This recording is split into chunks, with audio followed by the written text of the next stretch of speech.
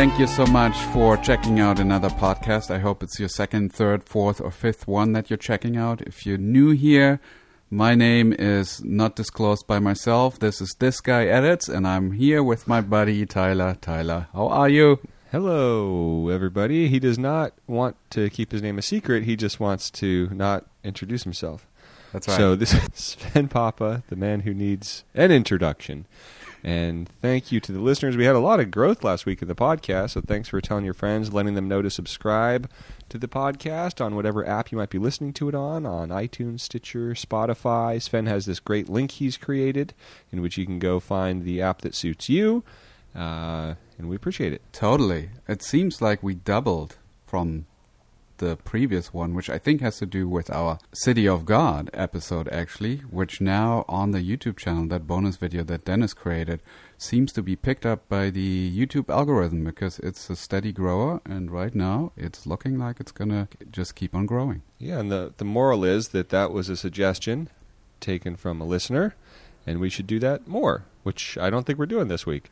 No, but yeah, every time we did, it sort of made a dent in our growth. So we had Mood for Love, which also was a really successful episode, and City of God, even bigger. Yeah, and we also this week are not doing what we said we would last week, which was a scene from a movie on Filmstruck, because it turns out after all our talk and, you know, notable filmmakers like Steven Spielberg and Paul Thomas Anderson and Guillermo del Toro and Barbra Streisand hopping on board the train to protest the closing of Filmstruck, turns out Sven himself, not a Filmstruck subscriber. Never was. He just didn't want it to be outed. But he is making a pledge, folks. I'm making a pledge for him. If you sign the petition to save Filmstruck before the 29th of November, Sven will become a member. Really? And we'll talk about a movie each week. Oh, I haven't been told that. But sure, I'll just have to cancel something else like Netflix or. Jeez, man! Now he's campaigning against Filmstruck. $7 a month. I think it's for what we talk about on this podcast, being exposed to new films, things you wouldn't have seen normally. It's well worth it. Fine. Although you can't join. I'll do it. You can't. It's closing. If Filmstruck stays alive, I'll become a paying member. Did you hear that, listeners? Let the world know you got one. You got one. Nice. So, wow. So, Sven, do you want to talk quickly about your course, or do you want to talk quickly about your trip, your Jump Cut Academy thing? Let's talk about the course. I shot another day on an editing course that I'm currently doing. This is my 4th day, and sometime in the new year, I'll be starting a course, and it's all about not just how to become a storyteller. I mean, that's my focus on the channel, but also how to become that kind of editor that people want to hire. And something is beeping. I noticed there are a lot of viewers on my channel asking, how do you really become a working editor? Like, I send out resumes, I try and reach out to people, I never hear back. It seems like I'm playing the lottery and it's not working. And that's really, in a way, that's not the experience that I had. And I think it has to do with the fact that you really need to brand yourself and work towards becoming a true storyteller that people see as an asset, where actually you can really just wait and get calls. Like, work is coming to you as opposed to you trying to find work. And it's mainly through word of mouth with people that have great experience with you that really feel that your film is being elevated. So that's what that course is about, and it has several modules. One is storytelling, one is branding, and sort of your business as an editor, and that's what I shot yesterday. Well, that sounds super cool. It sounds like an extension of your How to Be a Wanted Editor YouTube video. Totally. Just a whole course just on figuring out, social skills. That's so huge. Like, are you really a good listener? Or are you a whiner? I just heard on my trip that we haven't talked about yet, I was sitting with a friend of mine who's a producer, and I asked him, so how's it going on your next film that I didn't cut? And he's like, the editor that we hired, we're not really that thrilled because he's very protective. He always voices that he's really the only one that understands the poetry of the film. And that's really not something you want to say in front of the director, because it should be the director who owns this film and who has the ultimate creative ownership of it. Yes, you are a huge collaborator, but you're not the one that's owning the film. You're contributing. And then just not cleaning up the timeline, not doing the notes. They don't see these notes addressed, and then there's an excuse. Yeah, I'm going to do that later. These are all like warning signs where a go-to editor, you would not have that kind of experience. You really want to like have that great relationship where people really feel like you are there to push this film forward and you're there to help them find the film. What I always tell my students who are working at a very different level in terms of the films they're doing, but they are working with first-time directors and they are being first-time editors themselves, it's funny how you have to, and maybe they're more experienced editors than the director are, but you often have to take the bad note and do the bad note in order to gain the director's trust. Exactly. And also, sometimes you're wrong. Often that bad note, it ends up working in a way you couldn't have imagined because you don't know anything. So it's like, it doesn't hurt to just try everything, and then that's going to build that rapport and build that trust.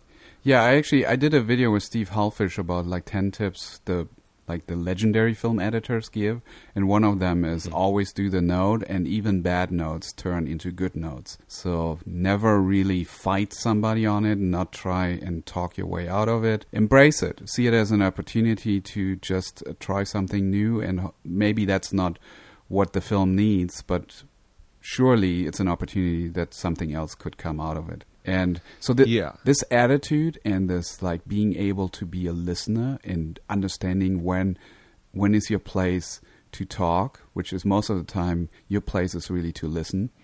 All this stuff, have an opinion, have a point of view, but be a true collaborator.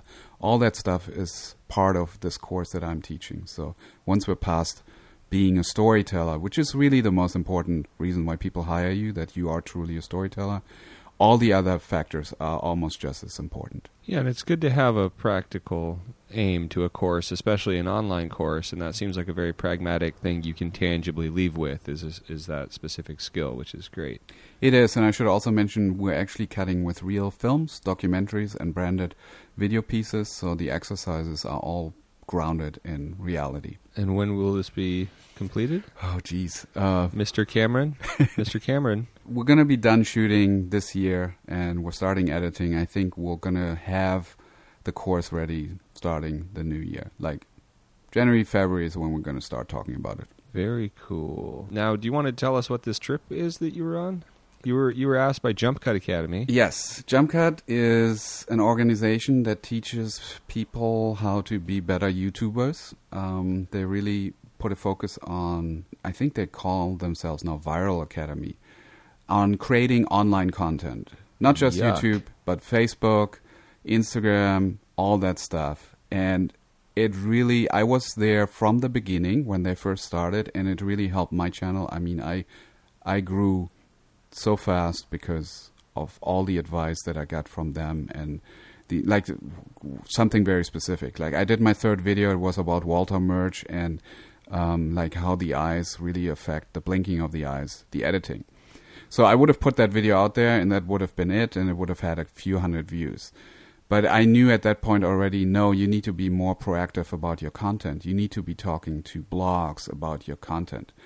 And so I sent out like 10 emails to people saying, hey, this is a really cool video, you should check it out. And got like 2 or 3 blogs to then share that. And then I had like 1,000 subscribers basically overnight because I was proactive about that. Now this sounds like this is such an obvious thing, but if you're new to a medium and you're just worried about the content, you don't think about all the other things that you need to do to growth hack your stuff, find your audience. Speaking of which, because we did have a swell in listens last week, part of that is talking about Stonehenge. I hope so.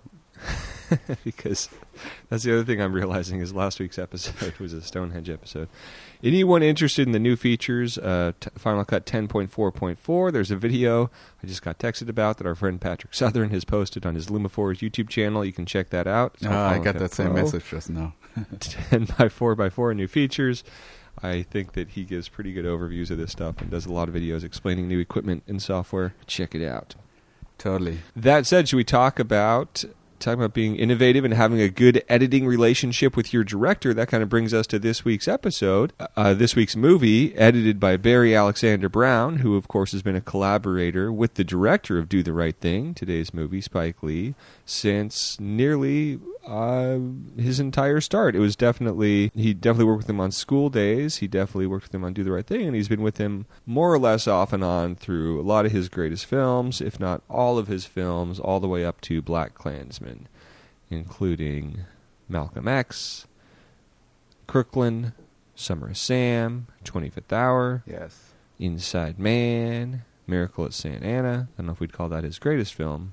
Old Boy, and how did I get negative so quick? Anyways, all those movies. And Black Klansman. Totally. I actually got to meet the editor one time in New York at a seminar. And he talked about the overlap action that is used, or the overlap added in lots of Spike Lee movies, where you repeat the action, and he does it, I think, 3 times to just emphasize the impact of something. Can you think of an example? Well, 25th Hour is one of my favorite Spike Lee movies, and in there, for example, I mean, it's all over the film, but for example, when they see the dog that's like lying in the streets and it's all beat up and driven over, they carry that dog into the car trunk, like they sort of throw it in that car. That dog is like kind of aggressive. They close the trunk, and the way that they do it is that they cut 3 times of them just smashing the trunk. They do a repetitive cut of that, and it just emphasizes that, like, this is like the energy of that moment, that they're really scared that this dog is going to bite them, even though they're going to try to help it. Yeah, very similar to the moment in Battleship Potemkin where they decide to strike and they smash the plate. Anyhow, let's set the movie up. Do the Right Thing is a 1989 American comedy drama produced, written, and directed by Spike Lee. And starring. It stars Lee and Danny Aiello, who got an Oscar nomination for Best Supporting Actor.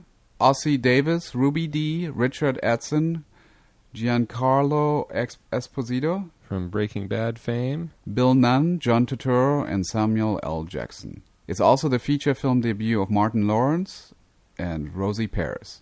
The story follows a Brooklyn neighborhood's simmering racial tension, which culminates in tragedy on a hot summer day. The film was a commercial success and received numerous accolades, including Academy Award nominations for Best Original Screenplay and, as I said, Best Supporting Actor. It is often listed... I just watched this whole movie. I didn't realize that was Giancarlo Esposito. That's amazing. Right. The film was deemed culturally and historically and aesthetically significant in its first year of eligibility by the Library of Congress and was selected for preservation in the National Film Registry. There you go. That's my setup.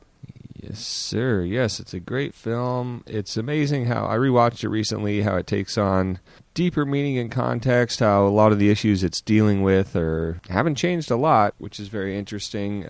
So it's great to check out. A lot of great social commentary in there. Spike Lee's not making a firm statement. It's more about asking questions, but being true to the questions that are being asked. So it's incredibly well made also. It's an incredibly impressive piece of filmmaking. And I'm really happy that you picked this scene, because it's not one of those iconic scenes. We could talk about some of like the bigger cinematic techniques that are somewhat innovative in there, like the way he match cuts at some points. This is like just I think it's like a bread and butter scene is what I would call this. And there's actually some stuff that I noticed that I think is worth talking about. Well, good. That's why we're here. Yeah, I'm glad this one was available. It's a scene I think is going to be so valuable to talk about that we didn't do a Filmstruck movie. And I also thought this was going to be on Filmstruck. But next week, Filmstruck only. Are you ready to do this, Sven? I'm ready.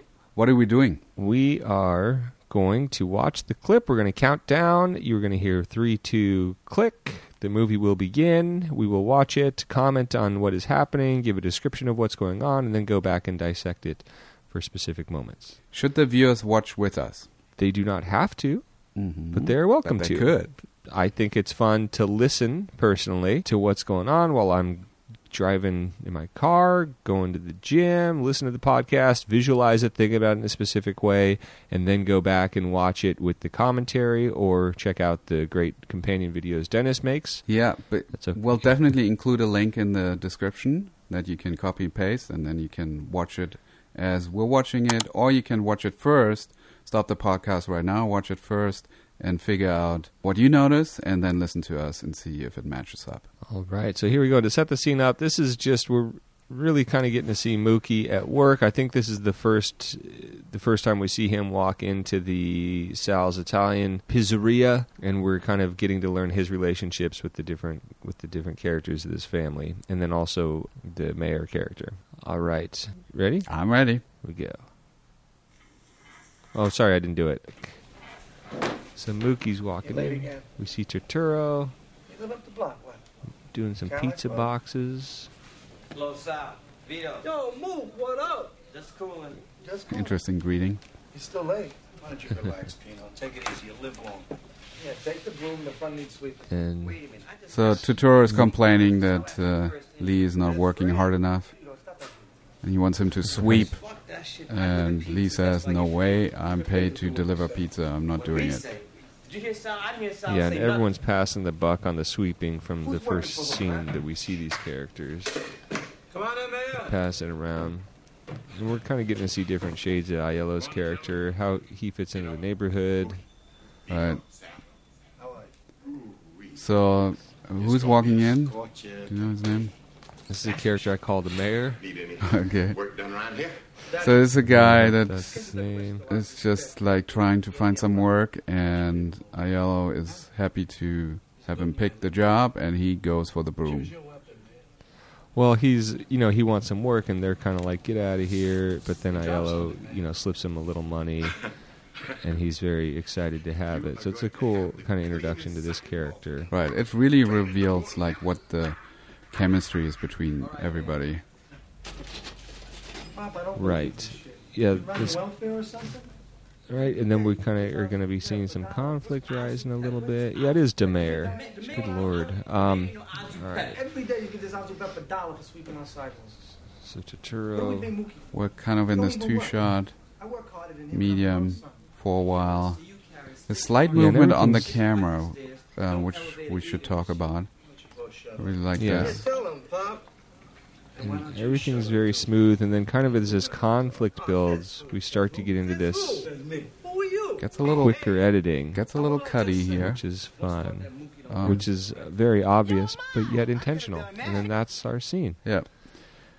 All right. I don't know if we Sorry, did- that wasn't the best description. Yeah, in the we world. we just sucked at describing this scene, but But it's okay. That's what we do on this show. We're gonna go back and we're gonna talk about some interesting stuff. So the first thing that I'd like to point out, if I may, is how we get into that scene. Notice how there's a dolly shot on Lee walking into the pizzeria, and it's an incomplete dolly, and then we cut to Turturro, and there's also just like a hint of a pan or dolly that settles into the shot. And just the combination of those two shots is very, very telling in terms of throwing an edit. Let's take a look at that one more time. Which as he walks in. Yeah, as he walks in, the edit is being thrown, which means that the energy of the movement of that first shot is carried So over it's to 16 the seconds? second shot. No, I mean right at the beginning. It's 0-0, and then the cut is at 1. Gotcha. Right. So Turturro's kind of this obstacle that he's running into. Like there's movement, you cut to a stationary shot, and that implies. Well, it's cutting to a moving shot that stops. That's the key, Right. I think. It's a great way to carry energy forward from one shot to the other. Right. They're both moving, yeah. And that's a really nice little edit.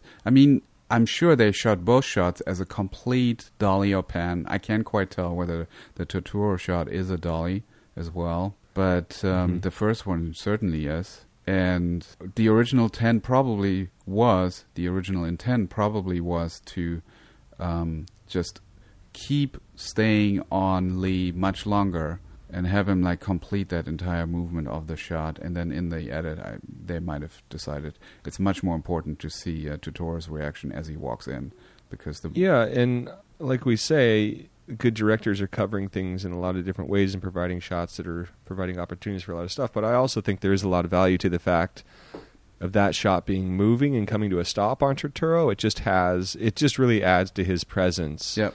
The kind of opposition that he creates in that scene of this, boulder that's not going to be moved. Exactly. Yeah, very good. It's basically he walks into the store like leisurely and relaxed, and gets stopped right away. Like Yeah, right. he's getting called out. By the punk son of this guy. So that's something that I immediately noticed. I thought that was an excellent way to use editing to support what's going on in the scene. Yeah, that very likely is discovered in the editing. Yeah. Like you're making the point. Is there something you noticed? Nope. Just kidding.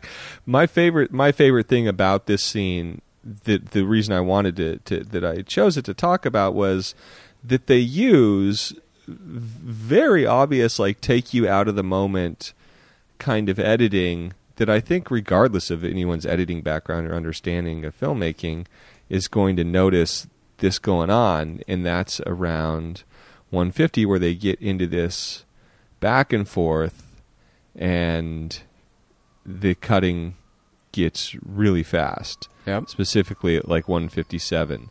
And I just think that's a really neat stylistic choice. And then, it gets fast, and then Aiello has to break it up.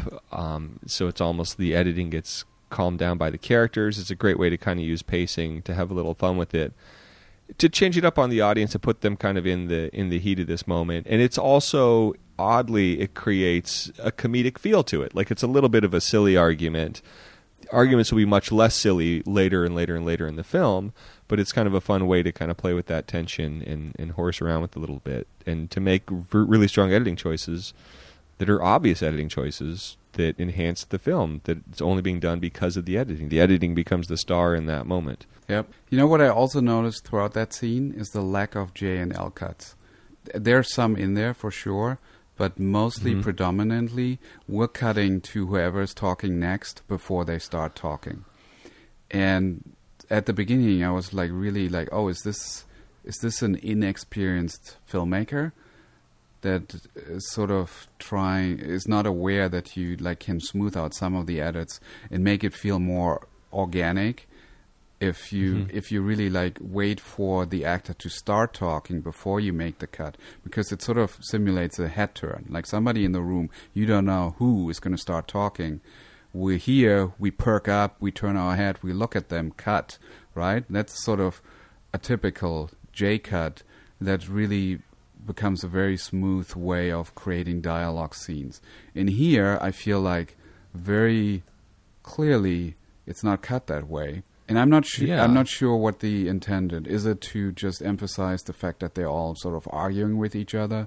Well, I mean, regardless, I think it's fun that the filmmaker is making really stylized choices, and I think some of that, I don't think that's an inexperienced thing. I think that's, someone that's young and starting out and like really willing to take some risks and try some stuff, which is really exciting. And there's cool stylization throughout this entire film that's For sure. kind of playing with the artifice of the medium of filmmaking in the same way Scorsese does in a lot of his stuff, especially the early stuff, and a couple NYU students as filmmakers, and then you see that to some extent in his most recent movie in Black Klansman, but overall it's a much smoother kind of cohesive feel. Yep.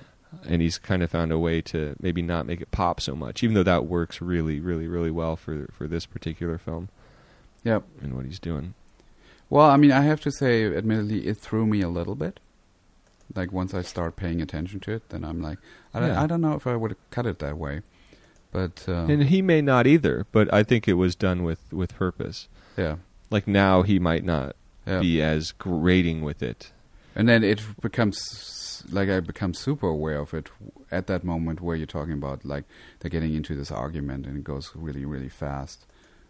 Yeah, and that's what makes that really stand out, because that arguably that could have been smoothed out with the tricks you're talking about and not feel so cutty. Or you have But by it be choosing- smooth before we get to the argument, and then you are really, really cutty. Then you may be even making more of an impact as well. Yeah, it's like there's this escalation of unsmoothness, and then once it's broken up at 2 minutes. Yeah. It's hard to say what the intent is. We never really know what the intent is. We can just sort of see what's going on, and I would never say, okay, this is terrible, or that you should do this better, because obviously That doesn't help anybody, and that film is clearly a masterpiece, and it's working on all levels. Well, yeah, I don't think. I mean, we're just it's just pointing out techniques and the effect they have, and I think that the not understanding the intent kind of goes with the theme of the whole movie, right? Yeah. There's at no point are you really being hit over the head with a hammer about anything. Yeah. You're just kind of being exposed to stuff, and so this style lends itself to that. Yeah. Did you notice anything about Spike Lee's performance in comparison to everybody else? What in this scene? In this scene? What do you mean? I don't know. Just asking. Not really. Okay. I mean, he is a little more maybe kind of like leaning towards the fourth wall a little bit, or I don't know. Maybe not. What do you... He's wearing a Dodgers jersey? No. I feel like he's way more... Like everybody else is like very... I don't know. I feel like his acting is off. Like it feels a little like he's... I can see Spike Lee, the director, standing there. Sure, but you're dealing with someone, who's like acting in, their second or third feature he's made in the lead role, and that's kind of the thing I think with this movie is you're surrounded by people like Turturro and Aiello that are just very real and grounded in there. That's kind of some of the fun of the character is that he's... Yeah, I don't know. I would say it's probably more naturalistic, while everybody else is a little bit more... like in the world of the film. I don't want to say... Right. Spike Lee's not the greatest polished actor on earth, is what you're saying. In that moment, I felt like... I mean, there are other moments where I think he's just really amazing, especially when he like talks straight into the camera and he just tells us what's up. I think he nails that stuff. Right, but that's kind of an interesting thing because of his presence and his particular charisma and what this character needs. It's kind of one of those interesting things with casting where it's like, well, is there anyone that could ever have done this better than Spike Lee? And I don't see how anyone could do Mookie better just because he's it for that character. Yeah. Right, just for what he brings to it. He brings like a whole different quality to it that you're maybe not going to get if you're casting it, I don't know, out of the New York acting scene or something. Yeah. It's very different than Giancarlo Esposito, who just seems just like Spike Lee, just like a regular dude who I didn't even realize was him. Yeah, so I don't know. Yeah, go ahead and throw Spike Lee under the bus. So, but it does, but I think that's the whole thing with this film, with a film that is this stylized. It's fun to think about as filmmakers, especially as YouTube filmmakers that are using social media and using their online presence and putting that into their projects and stuff. Sometimes there's something about that presence that's far more important than what Daniel Day-Lewis is going to bring to A Room with the View or something like that. Yep, I agree.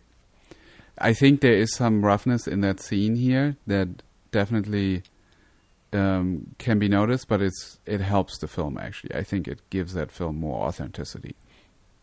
Yeah, and it's hard not to be a little out of it. You're dealing with so much money and it's his third feature. There's probably so much on the line. It's amazing that he could even walk into the film without vomiting everywhere. Yeah. And this might have been like a scene they shot really early on. This could be day 1, day 2, where he's also sort of just finding the fact his that way. he's that age and that young and making this great of a film and not sweating literal bullets, that's performance in and of itself. Totally. Any other thoughts on this scene, Sven? No, those were the things that I noticed about this. I think then I saw a couple of other scenes where it really, really was like, wow, this is really cool. Like, for example, later on in the film, they open up the pizzeria one more time to let like the regulars come in, and then there's this group of people with like a boom box that walk in, and Aiello smashes the boom box. That whole scene, the way is shot, like the Dutch angles and the way it's cut, and at that point they're just all sweaty. I mean, it's great filmmaking, very, very stylistic. Yeah, and also that's one of the things throughout this film was the heat is rising through this entire story, and he kind of mimics some of Hitchcock's techniques, Yep. and would warp the image and stuff like that to reflect that and affect that in the color correction. And it's really kind of a bummer also, just to me, like seeing what an epic like masterpiece this movie is. And I can't imagine he had a bigger budget for this than he did for, you know, some of the more recent stuff, but there's just something, you know, about being shot on film and being in the real place, and he's just able to pull off so much that I think, I'm not talking about Spike Lee specifically, but there's just the quality of this low-budget indie versus so many that are made nowadays. It's kind of, it's a little sad that, you know, we aren't realizing the importance of film stock and the quality that has and the enduring quality that has, because this movie holds up in such an impressive way. Yep. And there's another great film that he recently premiered at South by that I was fortunate to see, and it was called Passover. And I can highly recommend that film because it's kind of a smaller thing, because it was just basically a taping of a play. But I really thought that it was something very remarkable too, where he sort of has that same message. Yeah, and it's funny, Spike Lee's it just seems like the most gone-after director in the history of films for how talented he is. It's so funny, the grief that he gets for his films is pretty remarkable. Maybe it's because he's a challenging voice or something like that, but I'm always kind of stunned at the willingness for people to go after him among certain critics and stuff. Not me. Maybe for his Except for acting. performance. Just his ability to, maybe it's just being a challenging person that's not going to settle is, you know, that's going to invite criticism, and he takes it on. So Good stuff. and he hasn't lost a beat, because Black Klansman is great also. Yep, awesome. Cool. So next week, Filmstruck, Sven? For sure. Please, listeners, suggest a movie that's on Filmstruck, and we'll take a look at it. But time-wise, I don't know how this is going to happen, but we'll see. And maybe in 2 let's weeks. hope something. And it'll be gone by then. It's gone at the end of this month. Yeah, so it'll be gone. our procession. It'll be our funeral. Yes. Thanks for listening. Thank you to Curtis for the music. If you're enjoying what you're hearing, then by all means, subscribe to the podcast. Let a friend know about the podcast. You got a friend who likes to do the right thing or thinks about doing the right thing. Let them know that we're talking about Do the Right Thing and Spike Lee. And check out Do the Right Thing. It's a great movie. Which is doing the right thing. There's a link that you can check out, which is thisguyedits.com/podcast, and it'll take you to all the different ways how you can subscribe to this podcast, including Apple Podcast, Stitcher, and Spotify. Very cool. Once again, thank you to Curtis for the music, Curtis Music, and as Sven always says, and thank you to Dennis for the great video. Yes, thank you, Dennis, and happy editing. It's iPhones and TV shows about tweakers. There's no sane zone, so put your head between the speakers. There's no sane zone, so put your head between the speakers. All right. Cool beans. We did it. Yeah, I was worried that was going to go much longer. How long was it? No, there wasn't that much in the scene itself. Just like the 3 things that I noticed. I don't know. All right, I'm turning off.